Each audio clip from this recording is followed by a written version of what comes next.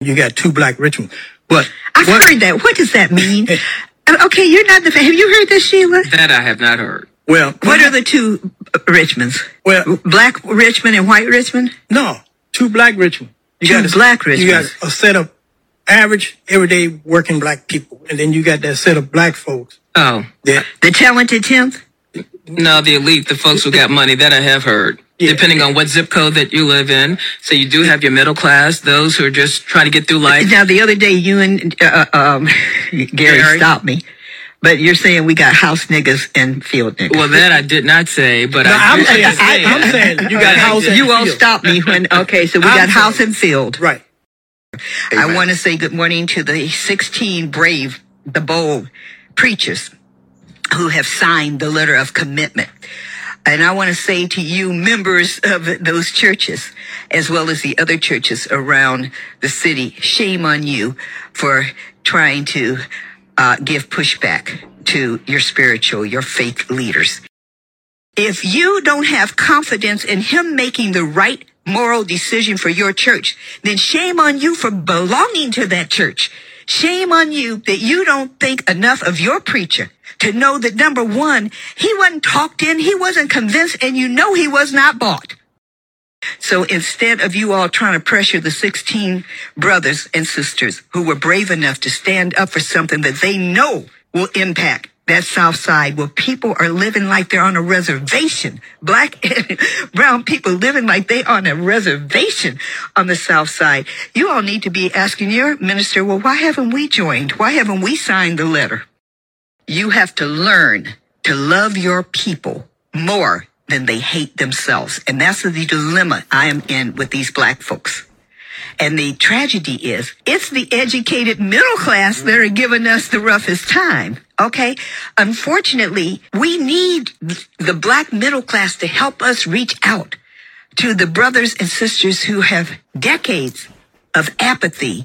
As you said, Sheila, they've adjusted. They think it's normal. They think it's normal to be treated like this. They think slaves thought it was normal to be treated the way they were treated. We can only do it with the black middle class. They have got to reach out to our brothers and sisters.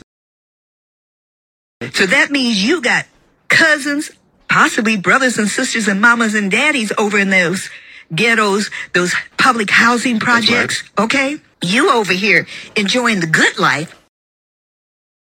I just want to say to you all that this is not about the color of a person's skin. This issue is about the have and the have-nots. Yes. This is about a power that does not want to give up control.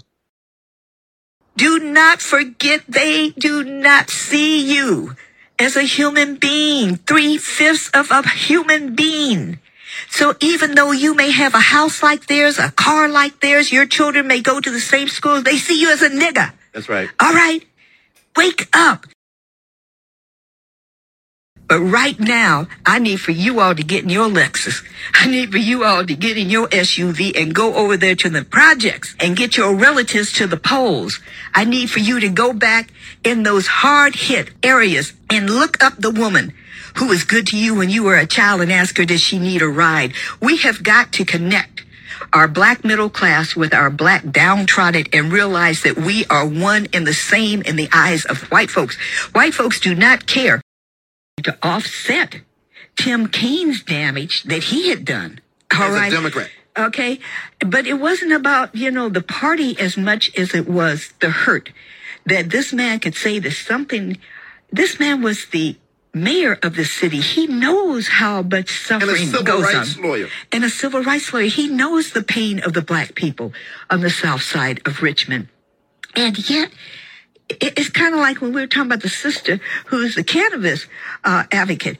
He's saying that it is better for a black man to get drunk off some beer that he financed, or some craft beer, a local brewery, than to have a job. How do you equate that? Did you stop Rosie's from coming to town? Or say anything? Have you done anything in terms of initiating a shutdown of all the illegal gambling that goes on? And let me just say, Senator Kaine's neighborhood is adjacent to the neighborhood in which I grew up. I know his family, know his wife's family. That's irrelevant for this discussion. Nobody in Gannett Park ever goes to Southside, has ever cared about Southside, and actually, in their votes, they have abandoned Southside. No question. Where are these statues that they took down? The Black History Museum and Cultural Center has gained the rights to house them. They are stored. What do you mean gain the rights to house them? Why would they want to house them? They own the statues. Why? Why would they want the statues? That's a good question. But now, one of the points was so that the neo-Confederate groups could not buy them and put them up on private property in public space. Oh, that was a danger. Yeah. And so there was a Tim Kaine might have won on his front yard. No, he wouldn't. On former Confederate Avenue. Wait. At the big folk festival this weekend, Ukrop flew a plane over the festival saying vote no. Yeah.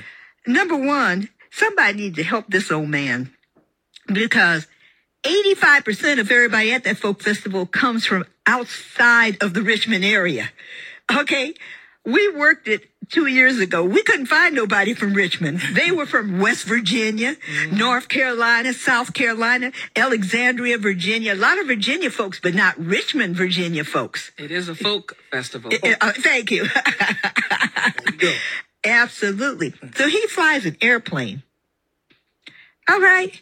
So what did you tell them about Mr. Ukrop besides the fact that he seems to be mentally aging? Yeah.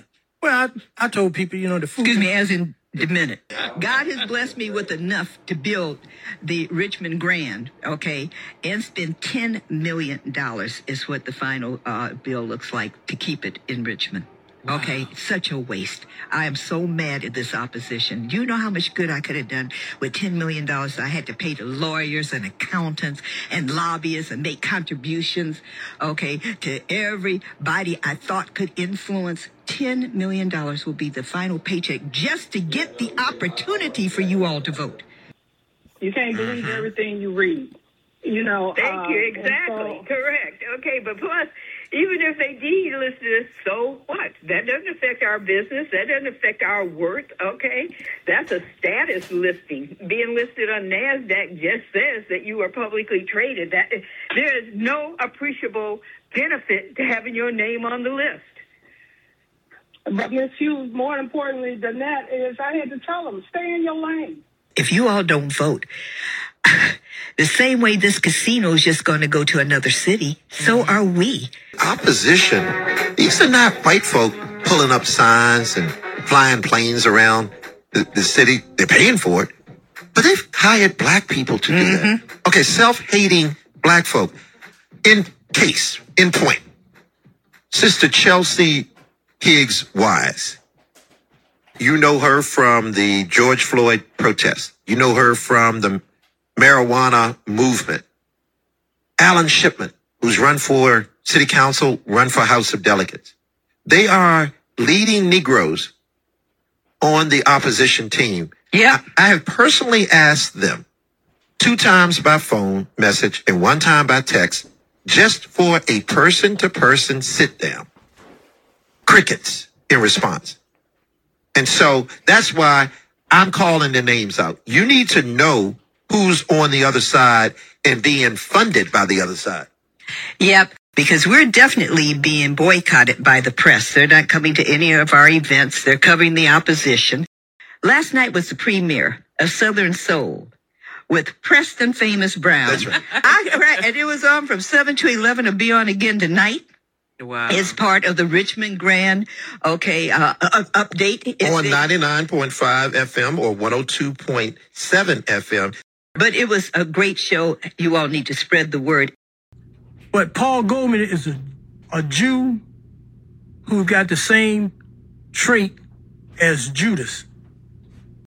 He's a white Jew with the background of Judas.